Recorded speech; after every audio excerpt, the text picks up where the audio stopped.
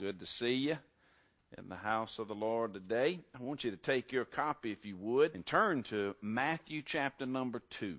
Matthew chapter number 2. We'll just continue to dig and enjoy. Ask God to show you things that you may have not seen before as you're reading through. It's not that you're seeking things that are out of the ordinary. Just say, let's ask the Lord in your daily reading. Because I would imagine, I know since I've been with y'all, we've read through Matthew several times thus far. Same with Mark and Luke. And sometimes you can get in a routine with books that become familiar with you. And you might miss something that God may really want to show you. And specifically in the account of the birth of Jesus, that's something that you've heard in stories from a child growing up.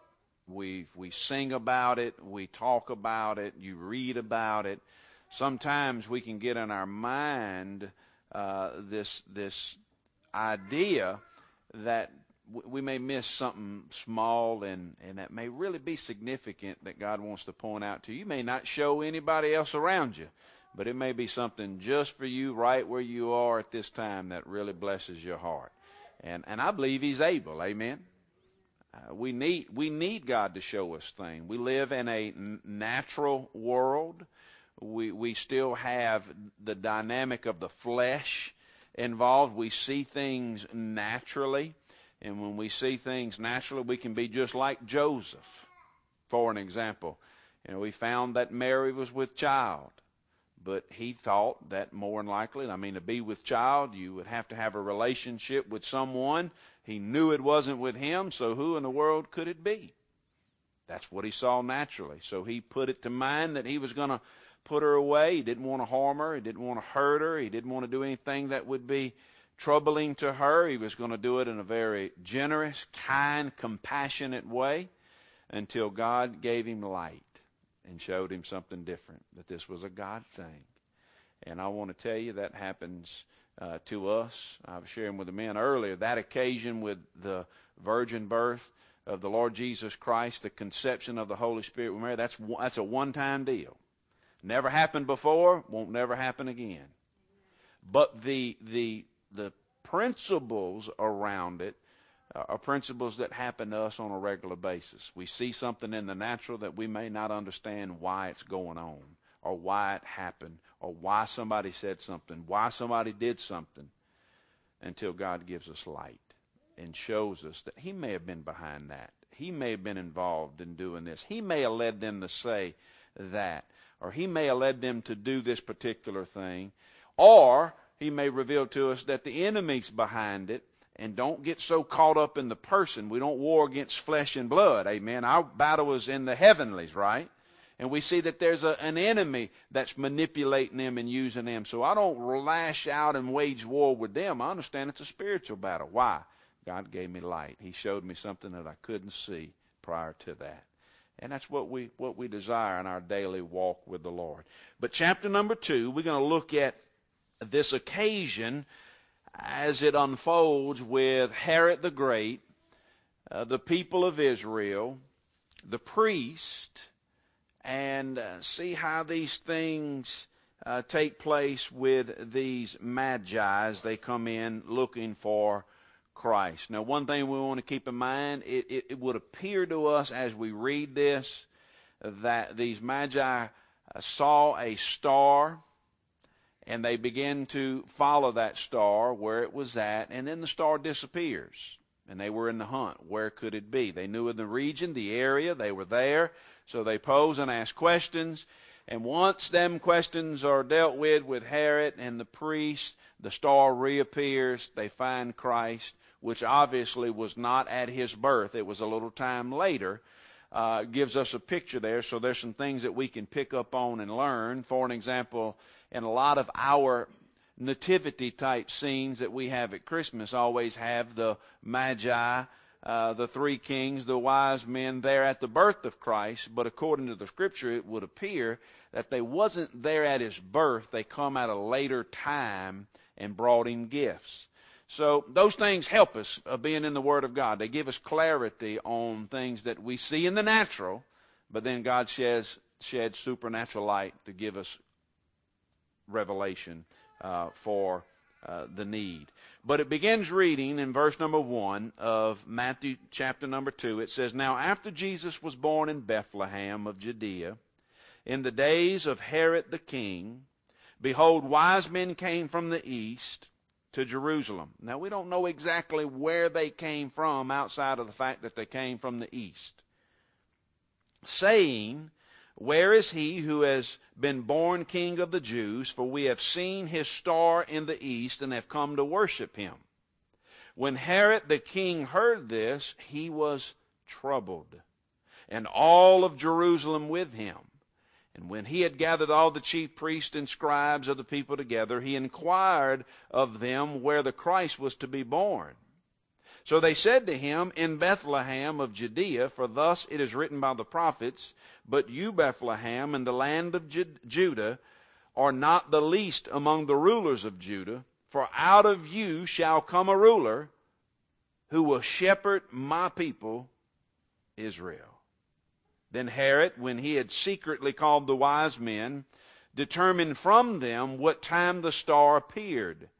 And he sent them to Bethlehem and said, Go and search carefully for the young child, and when you have found him, bring back word to me, that I may come and worship him also. And when they had heard the king, they departed, and behold, the star which they had seen in the east went before them, till it came and stood over the young child, where the young child was. And when they saw the star, they rejoiced with exceedingly great joy. And when they had come into the house, they saw the young child with Mary, his mother, and fell down and worshipped him. And when their treasurers, they presented gifts to him of gold, frankincense, and myrrh. Then, being divinely warned in a dream that they should not return to Herod, they departed for their own country another way. Father, we ask you today to help us, to teach us, to guide us, and we want to give you praise for what you are planning to do with each one of us. We're thankful for the account that you've given us. Thank you for this message that we've just read. We pray that you would now give us the ability to see things in it that would help us in today, where we live right now. And we just love you. We praise you and give you glory and ask you to speak to your people in Jesus' name. Amen. The passage, as we look at it, I see as we look at these characters that are mentioned in the passage. Number one, we have the Magi. Number two, we have Herod the Great. Number three, we have the city or Jerusalem, the people, and we have the priests and the scribes. Now, in each one of those, I believe that we can find something that we relate or connect to with these characters mentioned as it comes to Christ. Everything is right now looking at centered around him and his birth. Well, the first person we want to look at, or the group that we want to look at, is the idea of these Gentiles. These are Gentile wise men, Magi. Exactly their background, exactly where they came from, we're just not sure of that. The scriptures would tell us that they are from the east. It refers to them as these Magi-type wise men. Who were they? What did they study?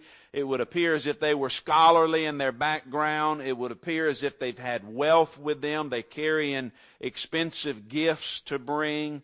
But they came, and this is what we want to focus on, they came to seek the King that was born, Jesus. You know, and that should be the dynamic of us. You know, we all, quote unquote, are Gentiles as well, of a foreign land, of a foreign country, and it ought to be evident in our lives that we too want to seek out, that they sought the King to worship him. And we ought to be known as seekers as well, that we're always in the hunt seeking for Jesus. Amen?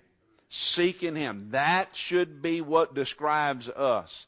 No matter what our background is, no matter what we know or don't know, no matter our economic status, it doesn't matter what our skin color is, who our parents are, where we've been, or even much where God's going to take us, but we're to be known as seekers. They sought Him to worship Him.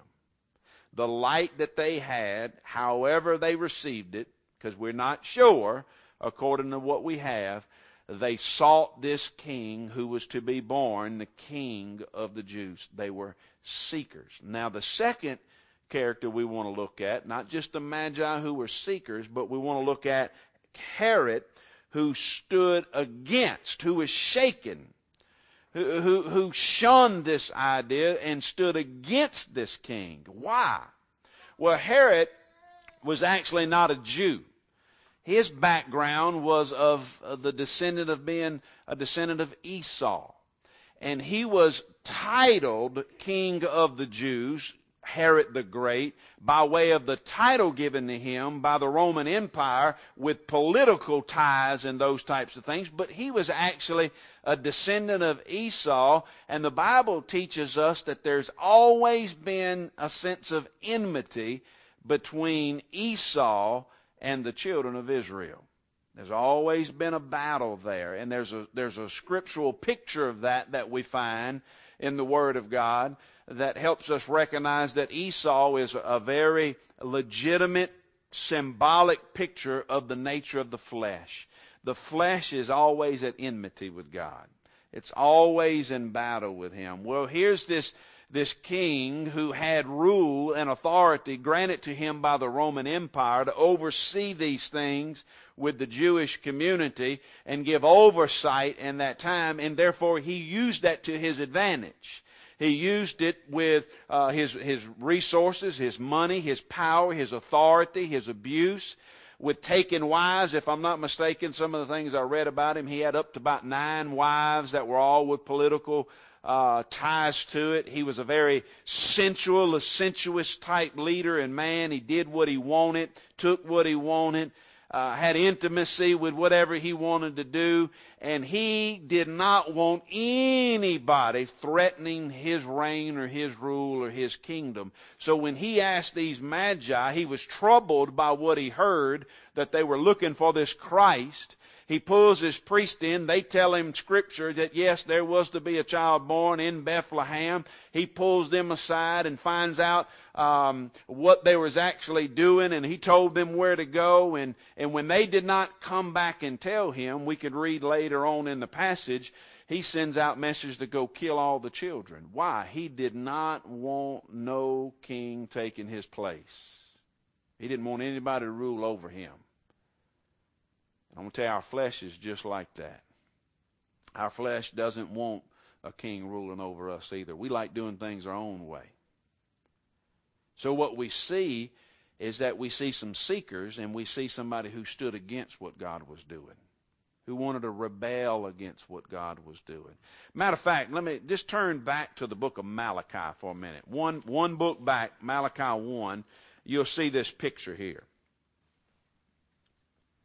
Listen what God says about Esau and his spirit toward them. Y'all know who Esau, his heritage, right? Esau had a brother. What was his name? And they both had a daddy, and his name was Isaac. They both had a mama, and their name was Rebekah. They had children. Remember, in the womb, the Scripture says that God spoke to Rebekah and told her that she had 2 children in her womb. One would serve the other.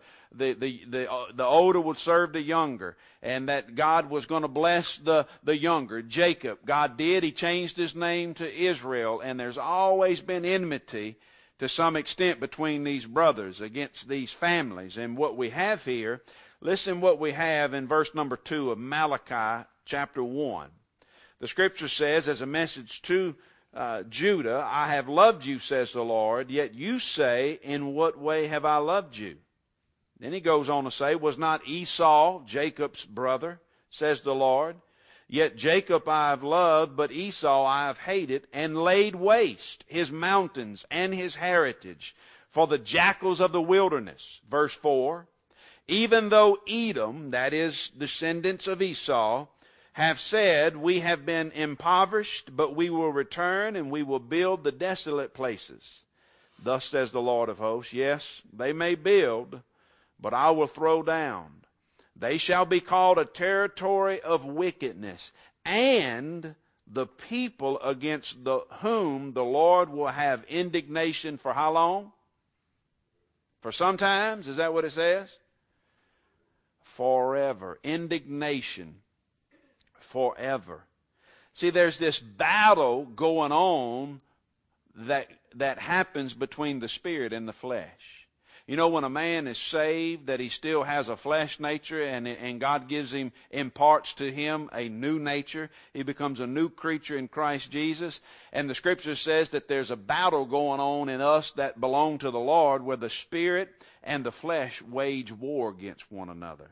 And the flesh can't be submissive to the spirit, and the spirit will not heed to the flesh, so that there's a battle always going on, and what depends on is how we yield ourselves either to the flesh or to the spirit. If we yield ourselves and feed our flesh, we're going to operate in the flesh, which only leads to death. Or if we yield to the Spirit, what we sow to the Spirit leads to everlasting life, the Scripture teaches us in Galatians. So you see this battle that was happening. Now, Herod is a descendant of Esau. He's an Edomite, and he has authority over the Jews. And then word comes that a Jew is going to rise up and be king over these Jews, who's going to come in and conquer and overrule and take authority. Herod said, that can't happen. I will not let that happen. I want to know where that child's born, and we're going to kill that baby before he ever has a chance to live.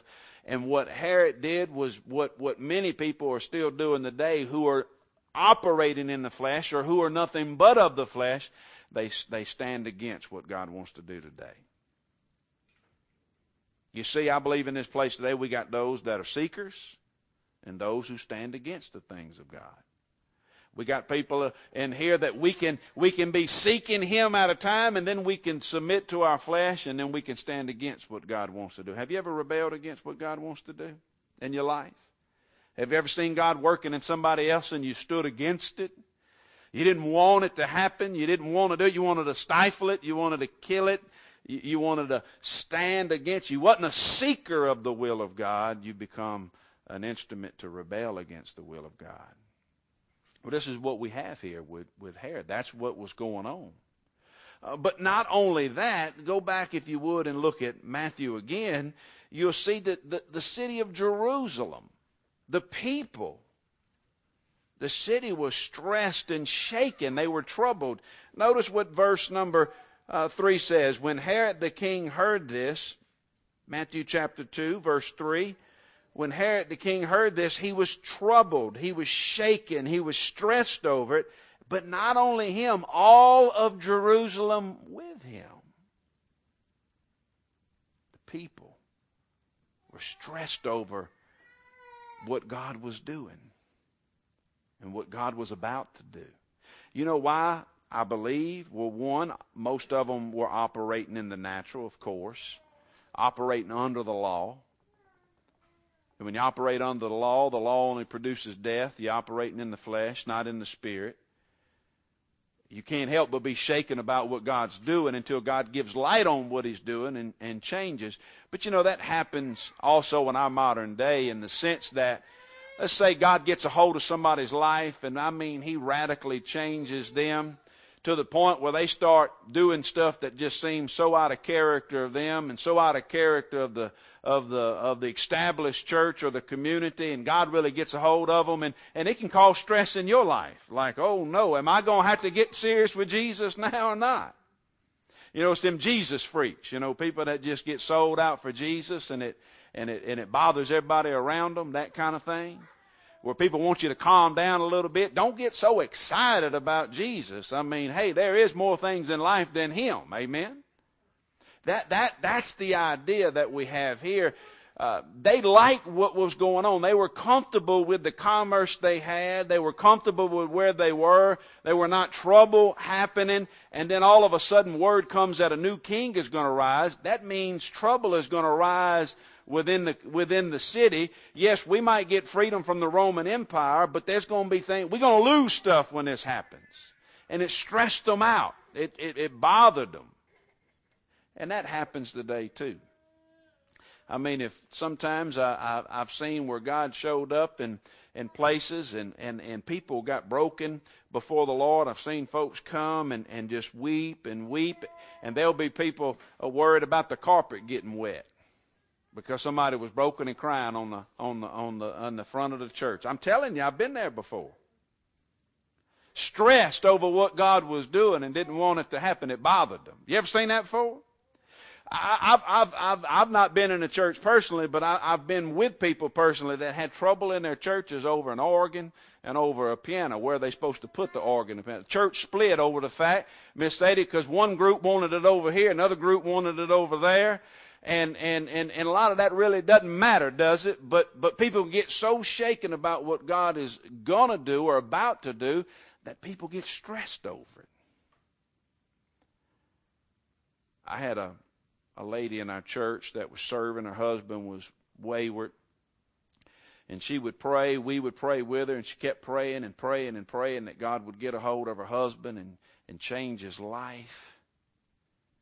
Give him a hunger for him and his hunger for his word, and just want to live for him, to be a good daddy, to be a good husband, those types of things. And we prayed for several months, even into a year time frame. And God did. God got a hold of that man. And I want to tell you, God transformed that man's life. That he became what you would call a sold-out Jesus freak, in love with the Lord, telling people about Jesus everywhere he went. Couldn't help but shout and praise and cry and give God glory for what he done and where he saved them from. And you know what? That man got more Jesus than his wife wanted. Yeah. Greg, within 6 months, she left him because he became a Jesus freak. Stressed out over what God was doing. That can happen with us. It can happen with you. God to get a hold of you.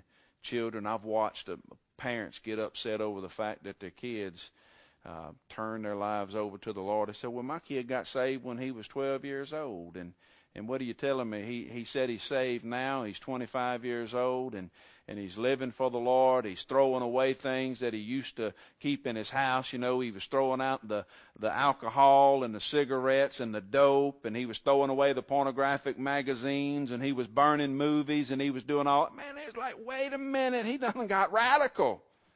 Man, call in the National Guard. What done happened to him, man? He done, is he part of a cult? You see, it stressed them. It was too much. They liked the fact that he made a profession of Jesus at 12 years old, but lived for himself and filled himself with all kind of filthy things in his life. And when he finally got right with the Lord and wanted to get rid of all that stuff, they couldn't handle it. They was thinking he done went way off the deep end. You don't have to get rid of all that. You don't have to throw that away. You don't have to do all that. Well, if Jesus says you do, you need to. Amen. Now, you may not tell everybody, but you want to support, encourage. You don't want to confuse. Our generation is too confused over this idea of what the life of Christ and his people to live like already. And I think none of us are on the verge of being too radical for him. Amen. Are you with me? But when people do, it stresses folks. When God gets involved and starts working, it can cause tension. And the city of Jerusalem, who should have been looking and waiting and longing and desiring him to come, was stressed over the fact that this child was born. The king had come. And then we find these priests. You see, the Gentiles, the Magi, they sought him. Herod stood against him. The people were stressed and shaken over it. But notice what the priest did. The priest who knew. They knew the Scriptures. Listen, Herod called them in. For an example, look in verse number 4. And when he had gathered all the chief priests, that would be the religious people, the leaders who were supposed to know these things, and the scribes of the people together, he inquired of them where the Christ was to be born. So they said to him, in Bethlehem of Judea, for thus it is written by the prophet, but you, Bethlehem, in the land of Judah, are not the least among the rulers of Judah, for out of you shall come a ruler who will shepherd my people Israel. They dug back in the Old Testament book of Micah and pulled out this prophetic word. This picture is probably a more accurate picture of most of us. People who know what God's word says, who knows what God's will is. These were religious. These were the people who knew what the Scripture said. That's why he called them in. Mr. Norman, they knew the Old Testament. A priest was the one who made intercession for the people and stood for God. A scribe was one who transliterated, transferred the Scriptures over on the scrolls and kept it alive and kept it fresh. So they were familiar with what the Word said. They were in the Word on a regular basis, supposed to be in the Word. And they dug up this Scripture from the Old Testament and said, yeah, if there is a child to be born, we don't know exactly when he's going to be born, but if he was to be born, he would be born in Bethlehem. So Herod pulls in the Magi, sends them down there. But you know what the priests do? They snub the fact. They shun the fact that this child could possibly be born just 5 miles away. They didn't go seeking him.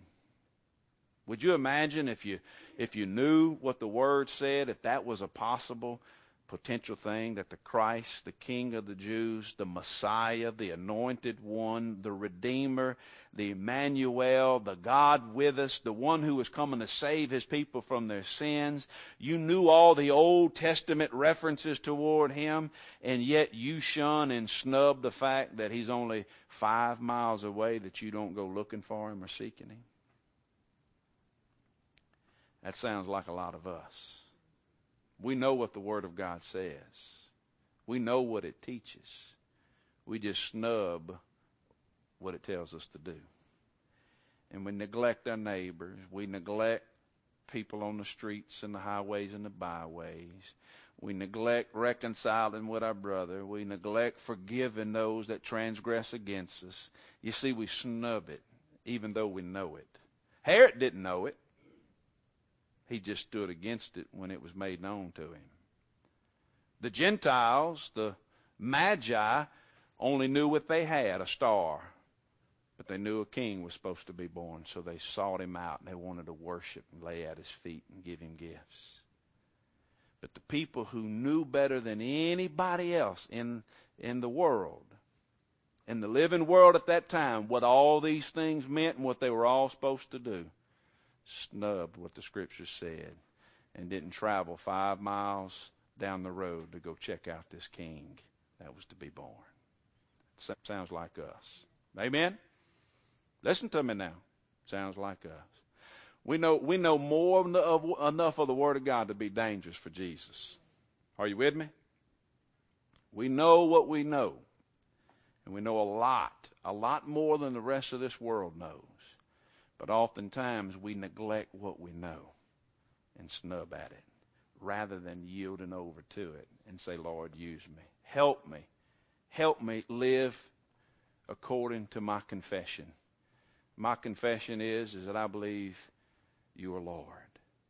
You are the King of kings and the Lord of lords. May my life reflect what I confess. Amen. And live for him. So I believe we can find ourselves. Where is Nick? Where are you? Where are we together? Are we like the Gentiles, seeking him with all our heart to worship him? Are we like Herod? We're going to stand against what he's doing and not stand for him? Are we like the city, the people who are kind of stressed and get shaken by what God may do?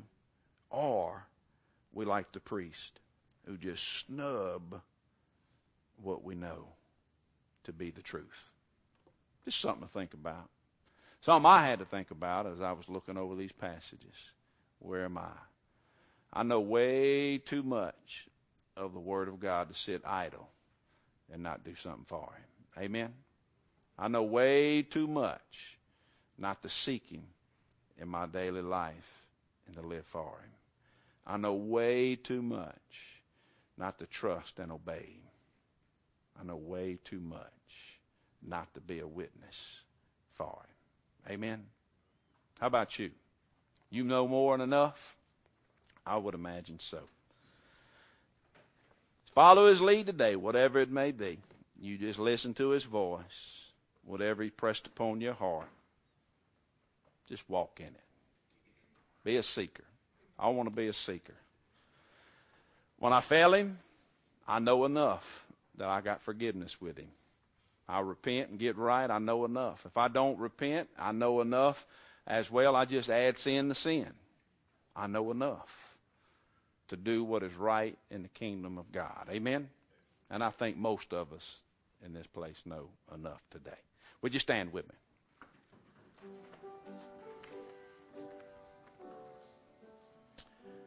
Father, we come before you, just ask that you help us. You speak to us. That we identify in one way or another with these groups of people. Help us, Lord. Live, walk, and breathe what we confess. In Jesus' name, amen.